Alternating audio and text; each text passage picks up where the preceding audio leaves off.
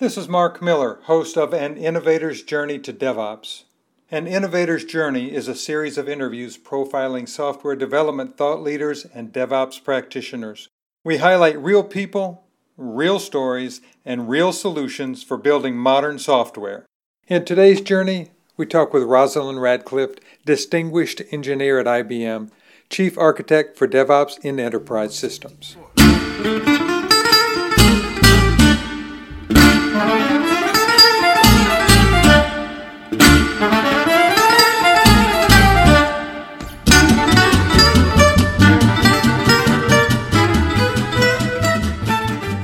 Rosalind Radcliffe works with DevOps on mainframes.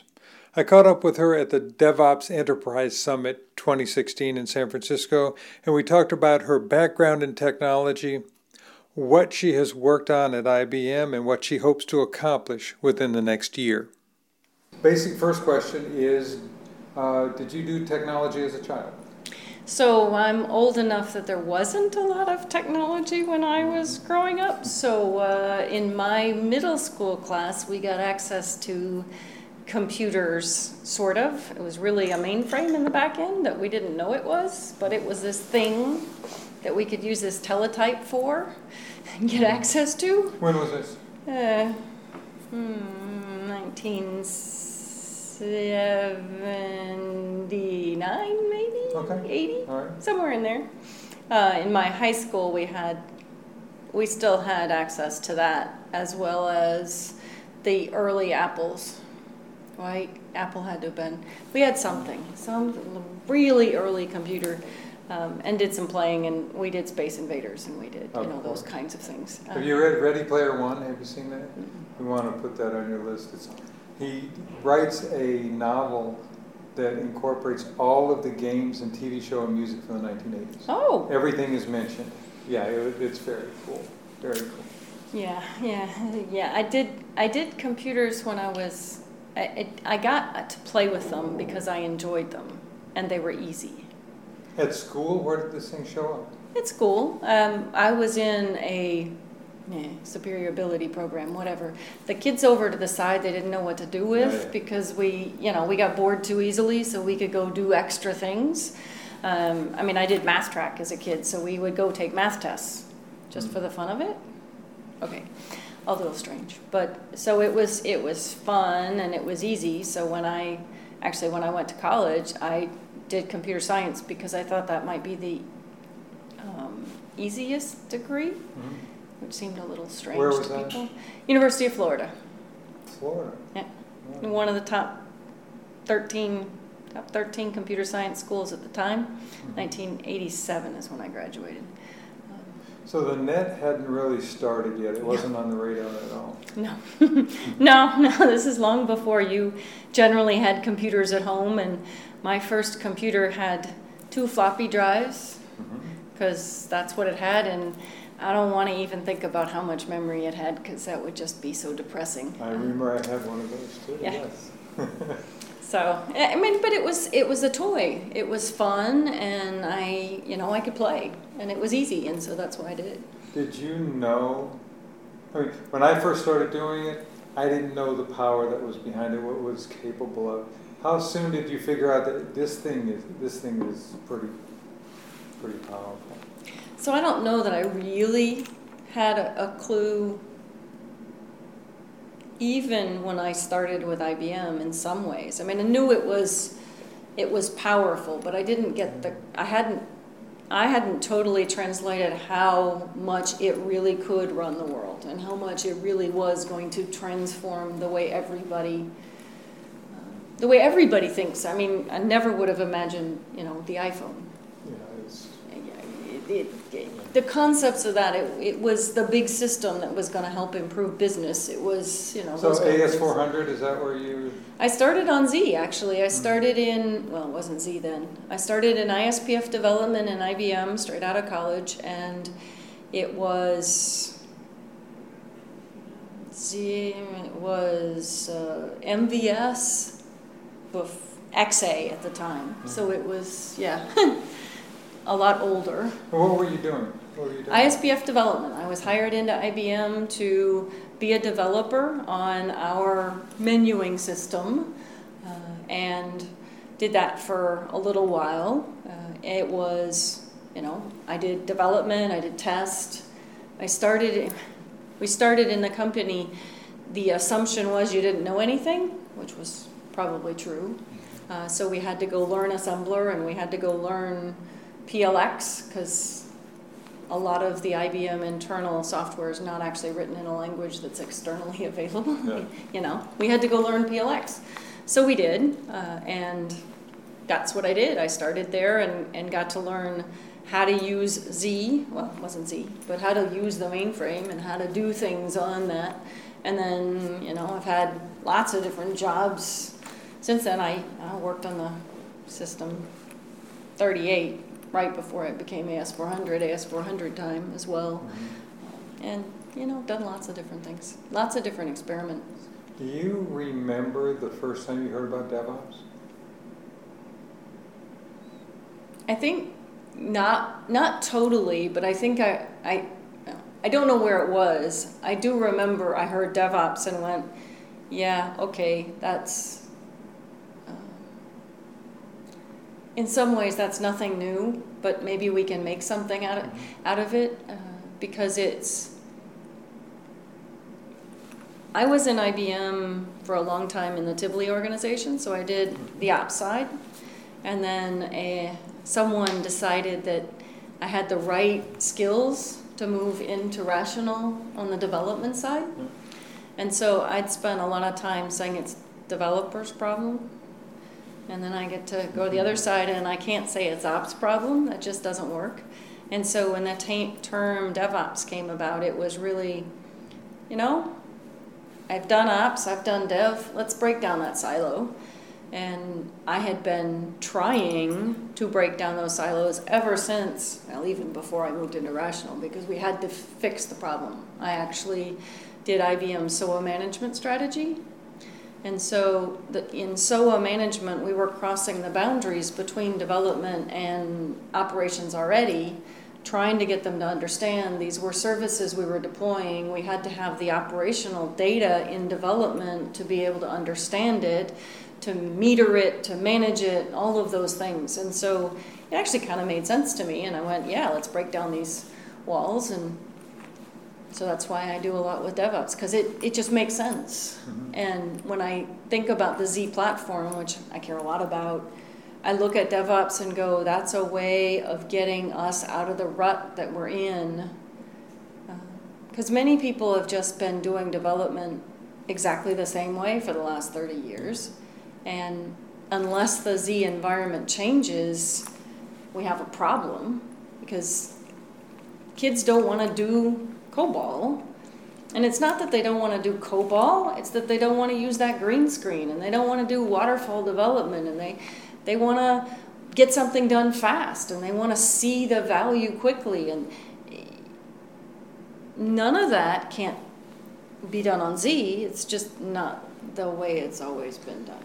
You're one of the few, if the one, that is recognized for DevOps and mainframe in the same breath.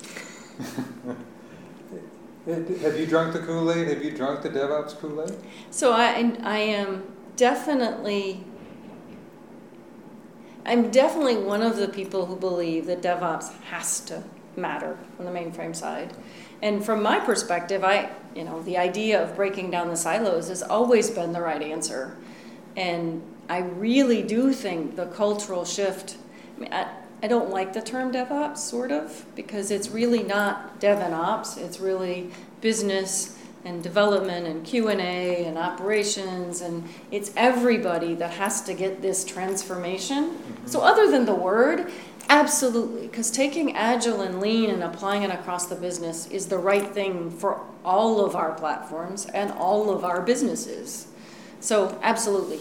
And if I can get even a small percentage of all the Z customers to move, then, I've accomplished something. How large is that base for Z? I have no clue other than, what is it? 92 of the top 100 banks, 100 of the top 100 insurance companies. It's those kind of numbers. I don't really know how many total customers have Z, but it's everyone that's big is almost what it boils down. Well, anyone that's big and has a need for a high transaction throughput something. So most manufacturing companies, car manufacturers, airline all of those have a need for high throughput, and so you see Z systems. If you're a Google and you don't care about the transactions, it's a strange way to think about it, but a bank cares. Every single transaction has to complete exactly once. But if you think about Google, it's huge, but if the transaction fails on 3 boxes, nobody knows. Right. So if you're huge and you have a transaction need, then pretty much you have Z or you have IBMI. You have one of the two. Using the term DevOps, and I have an issue with it myself, it seems to isolate security outside of that process. Security and audit and seem to be left out, which is one of the things that I try and get, at least the clients I talk to, I try and get them to understand they need to bring security in from the very beginning. They need to bring audit in from the very beginning. And especially in large-scale companies where the regulators and the auditors rule in many ways. There's so many regulations around financial transactions or insurance transactions or take your choice that you really need to bring the auditors, the security, everybody in from the very beginning so that they're bought in on the fact that actually this is better. Actually, they've got a better audit trail. Actually, you can do security scanning much earlier in the cycle and find the problem rather than, at the very last minute when now you're causing the business to miss its deadline. So I have a difficulty figuring out why it's so hard for people to understand that security begins at the beginning with everybody else. Because everyone I talk to says the same thing. Who's not agreeing with this? I don't know that anybody's, I'm sure there's somebody not agreeing, but I think in many companies, the way they think about security is separate enough, and it's a separate group, and it's a separate responsibility, and so they're just not tied in. And so it's an organizational chart issue? It's an organizational, it may be entirely an organizational issue in some organizations. Mm-hmm. In some organizations, it's just they want to be different. I have run into many organizations in which the security team says, we have to do things differently because we're security. And I'm like, why? If you're different, if you're separate, then you're slowing things down or you're not getting your data as fast. The other problem a lot of times, I know I work with companies who pay somebody to do their security scans, to do their whatever, because they have to do certifications. Got it. But when they send code to do it, it's going to take a day.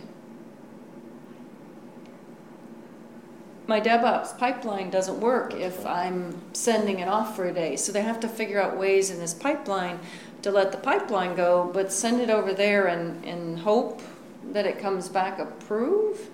So there are things like that just have to get fixed. We have to figure out better ways to scan, better ways to get information faster, and identify the errors or identify the possible errors. And if we do it sooner in smaller batches, I think we could help. I have a difficulty in general with the word scan. It seems to me that if we do it properly, it is part of the process itself. And you're shaking your head yes to that. Can you talk about that a little bit? Well, so when I say scan, if we do enforcement of the code in the first place to say you shouldn't do these kinds of things, if you have code rules in the first place that identify that's just a bad practice, the problem is developers are going to write code and you've got to check it at some point in time. And even if you tell them that's a bad practice, you may end up needing to scan their code. Now, I think it should be scanned before it's delivered. I mean, let's check it as early as possible. A lot of people say that slows it down, or take your choice of reaction. Somewhere really early in the process, you need to look at the code and understand. But there's also the process of scanning the system. So a lot of, you not only have to scan the code, but you have to run it, and you have to see, does it run? Does it have these vulnerabilities? Can I break into it? So there are different things you have to do from a security standpoint. And I think that should basically be all automatable. Yes. So that there is no need for a user to participate in this other than to look at the errors to fix them. Yeah, we've actually talked to people, our customers, that will set up automated rules. Yeah. And that way, if you've got, say, 1,000 instances that have to be checked, then you only have to manually check 200 of those once you automate the process. Yeah, and internally in IBM, we do automated security scans on source code, and it's, depending on the team, it's really early in the cycle or it's later. I prefer that really early in the cycle. But it's, you've got to decide which of these rules are real and which aren't. And that's the other problem with security scanning. It's not a perfect science by any stretch of the imagination. There are things that could be a problem if, and so they get flagged. Right. And that actually frustrates development more than anything else, because now I've got these errors that really aren't errors, because they really aren't errors in most cases. Sometimes they are, but and unless we can clean up some of that, we end up with developers not trusting or not wanting to, and we end up with this, security's causing my problem, they're slowing me down, and that kind of mentality we have to help transition people. And if we just have security people on the team, if we can just break down those barriers so that people aren't so thinking it's different, if everybody gets the right mentality, we're all better off. Using Gene's terminology, how much unplanned, unscheduled work are you having to deal with? I'm probably a really bad example, but that's probably like most of what I do. Most of what I'm a bad example. I spend my time virtually totally interrupt driven with what customer issue has hit now, what issue has hit, what's the problem coming in, I'm with a client, and therefore I'm going to ignore all that, and I'm going to be with the client for the day. So in that case, I don't deal with anything but that, but then some other client's going to back up in the email inbox. So I'm a bad example, but if I look at my development team, I would say it's still too much. In many of the teams, there's too much requirement to deal with other things that come up, other issues that come up. So many of our teams are not to the point of being able to isolate this group is going to handle the customer situations, and the rest of them actually get to do feature work. Mm-hmm. It's hard to do, and I think one of the reasons it's harder to do when you're building a product that you sell is it's a product you sell, not a product you run. Mm-hmm. So you have a different set of issues in that kind of challenge. And in some ways, I think we care too much. I don't think you can ever care too much, but I think our focus on making sure all of our clients are successful also means the development team is more willing to jump. That customer's having a problem, we're going to go solve the problem. And that's a great thing, but it also means they jump too often. One of the questions I really like to ask, because it opens up some doors, what's the coolest project you ever worked on? Or the one you're most proud of? So I've done a lot of unusual things at IBM, and when I was very early in my career, I actually got to do Common User Access, or CUA, our user interface standards. And that actually got me into the responsibility of doing an IEEE standard for user interface as a kid. It was kind of fun, but it meant I was working with Microsoft and DEC and systems that aren't around anymore, and Sun and whatever, to come up with what can we do for a user interface? What can we do that is standard? And so the work in that, my favorite one is Control-C, Control-X, Control-V, because Apple had Apple-C, Control-V, and IBM had Control-Shift-Insert. Right. We had some whatever. I remember that. So there were competing standards, and so as part of my work, we standardized on Control-C, Control-V, Control-X. And so in some ways, that's the most fun, because it has made a huge difference in everybody's life to have an absolute standard across Windows, Mac, everything. I mean, and it's there today. So that, that's real. Probably the most fun has been actually making things work in customer shops. So I get to go in and deploy and make something happen and make a change. And I've done that in a lot of shops. And so that's been fun. And sometimes that's not fun. It's too many hours. But it's really fun in the end because it's really there and you can see it and you can see the value. So those are my two extremes of fun. This is, we talked briefly last year. This is the second year where it does right now. When I talk to you next year at this time, what do you hope to have accomplished by the time I talk to you next year? I hope that every single mainframe customer has started to move to modern tools and modern practices for their development, and they've started the transition to servicifying, my made-up word, their back-end systems. We absolutely have to have people move. I walk into customer shops. I started in ISPF development 29 years ago, and I walk into a customer shop and the development process looks exactly the same. Wow. And there's nothing on the planet that's exactly the same except that. So it's got to change. And if we can see people moving, and that's why I did the Git work. I mean, it makes no sense. As an IBMer, I'm responsible for building a set of development tools, and we build Rational Team Concert. It's modern development practices for Z. It's a product we sell. It works great. We've got a number of clients who've migrated to it. It's end-to-end support. But we've got a whole bunch of clients who say, nah, what I've got now, it just works. Why should I move? And I think the Git, I wanted the Git answer to kind of say, okay, you're not moving because it just works, and why should you move to RTC when you're doing Git in a distributed space? Well, I just got rid of that problem. So now what's your excuse? Hopefully between now and then we'll have solved a whole bunch of the other excuses they come out with, and we'll have them moving. And we'll have them moving to RTC, or we'll have them moving to Git, or whatever, modern SCM and modern build solutions, so they can really do DevOps for the Z environment. Is there a cherry pick somewhere people could start with?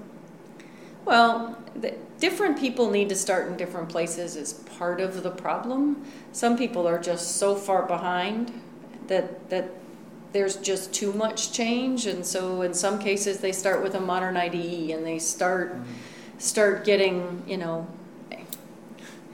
I will always cringe at the developers that tell me it takes more clicks to do their job now because they have to press a mouse.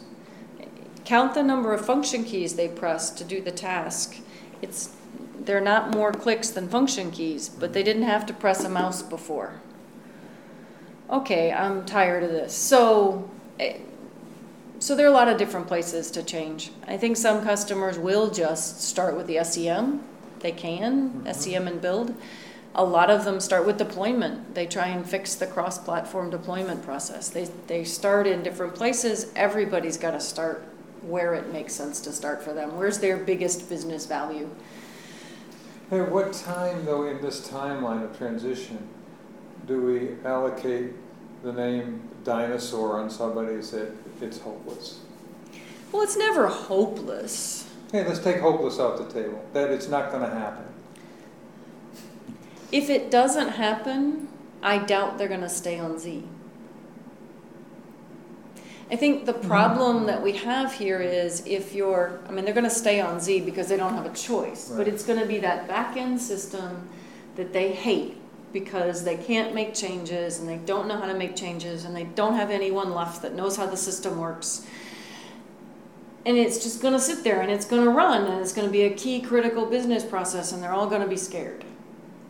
Or they're going to transition and they're going to realize it's just a big server. And it happens to be running my core business process, but it's just a big server. And kids can do development for it, and anyone else can do development for it. I was going to ask that based on that. Is the transition going to be a generational thing? It may be. It may boil down to it's going to take the next generation to make this happen. But the problem with waiting that long, that's why I say I want it this year. A lot of companies are losing the core skill that knows how their SEM and build works today. And I run into many companies in which the last person in the company that knows this is going to retire in a year. So we got to move. Well, I'd rather have people move when it's not the last person in the company that knows anything about this process. In some companies, there's no one left. There's no corporate memory There's no one left that knows how their source code is built. They just cross their fingers. It doesn't fail. And yeah, this is your business running on this system. Is this an industry problem really that you're seeing across the industry? Wow. It is a problem. And in Z, it's remarkably a problem because we've got module. The best thing about the mainframe is a module compiled 40 years ago will still run. The worst thing about the mainframe is a module compiled 40 years ago will still run. So it's a great platform from the standpoint of continuing, but you don't get all the value out of the latest hardware running those old things.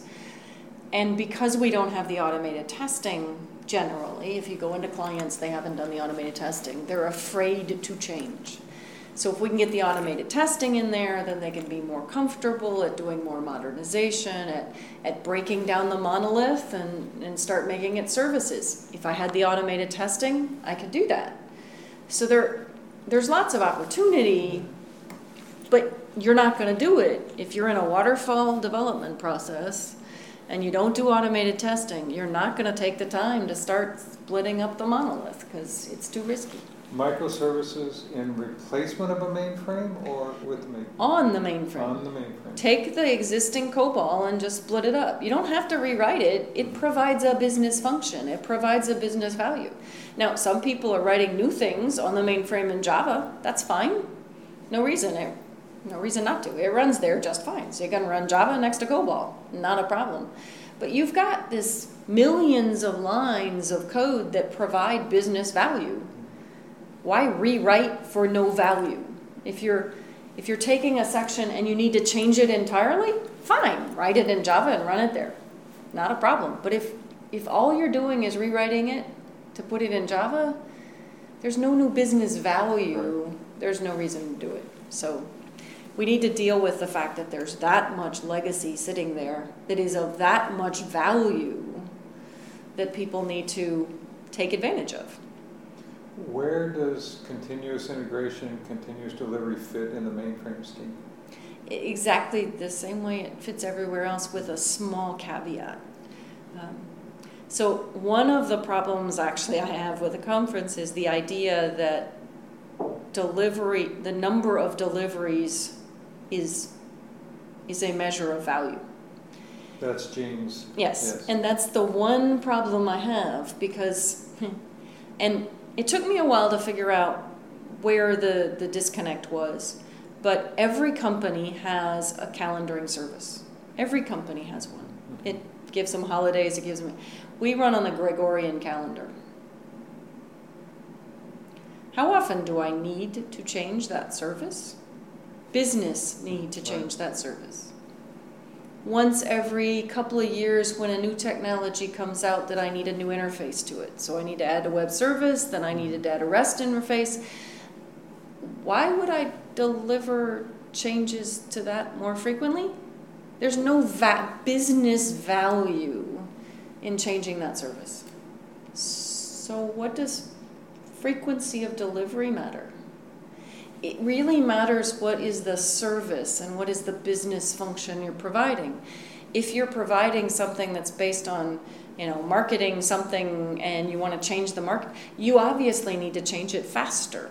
If you've got new government regulations because of the finance industry, you've got to be able to change fast. Absolutely. And so being able to deliver fast is critical. But whether or not you have to deliver, that's based on business decision and business value. So most of the clients in the Z space are probably going to end up doing continuous delivery to pre-prod. And then delivery to prod when the business needs it. In some cases, it may just be they get to over time. And so I don't freak out the Z customers. Not today. But they'll get to the point of maybe delivering every day or maybe delivering a lot of them are already delivering every week. But delivering on a frequency that makes sense for the business in smaller batches rather than grouping up the batches for the monthly release. Because grouping up for the monthly release is just bad idea. Let's stop that. But business value needs to be the driver of delivery. And I get lots of distributed things. My mobile phone, I know that you're going to update the apps a bunch of times because there's new thing or new advertisement or a web page needs to change frequently. Those are going to deliver very frequently. But the back-end services, if you build an API right, why am I changing it?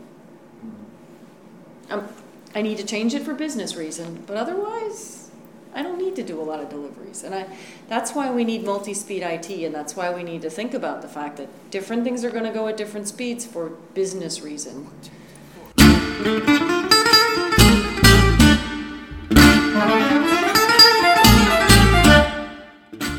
You have been listening to An Innovator's Journey to DevOps.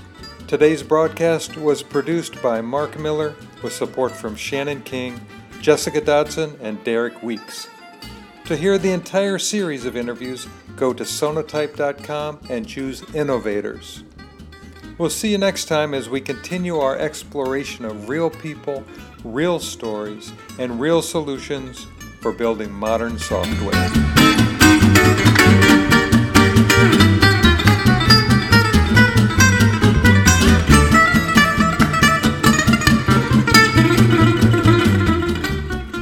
And finally, thanks to George Cole and his quintet for taking us home with a little gypsy jazz. Take it home, George.